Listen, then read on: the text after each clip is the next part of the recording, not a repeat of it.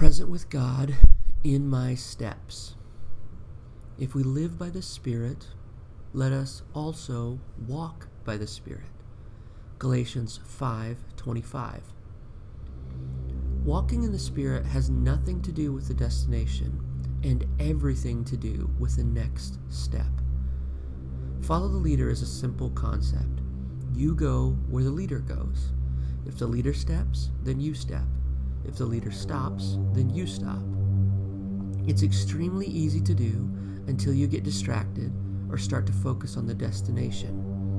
When we stop focusing on our connection to God's Spirit, or we start worrying about where we're going, we begin to drift and get out of step. Just before this verse, Paul has listed the characteristics that identify someone who is in step with the Spirit.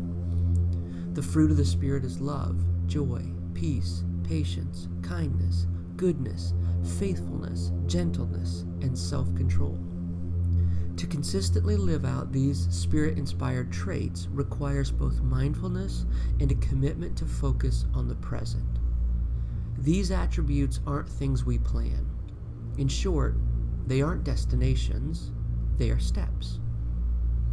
God calls us to a present faithfulness that lives out these characteristics at the moment we are in right now. When we are present with God, we're released from the need to worry about the destination and can live fully in the moment we are in. We can let go of the games and deceptions and manipulations and can simply take the next step where the Spirit leads. Faithfulness to God's leading is not something you can program or plan.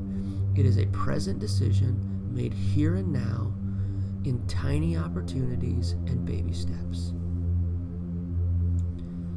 Make some time to be present with God. Focus on the attributes of the life in step with the Spirit that Paul lists.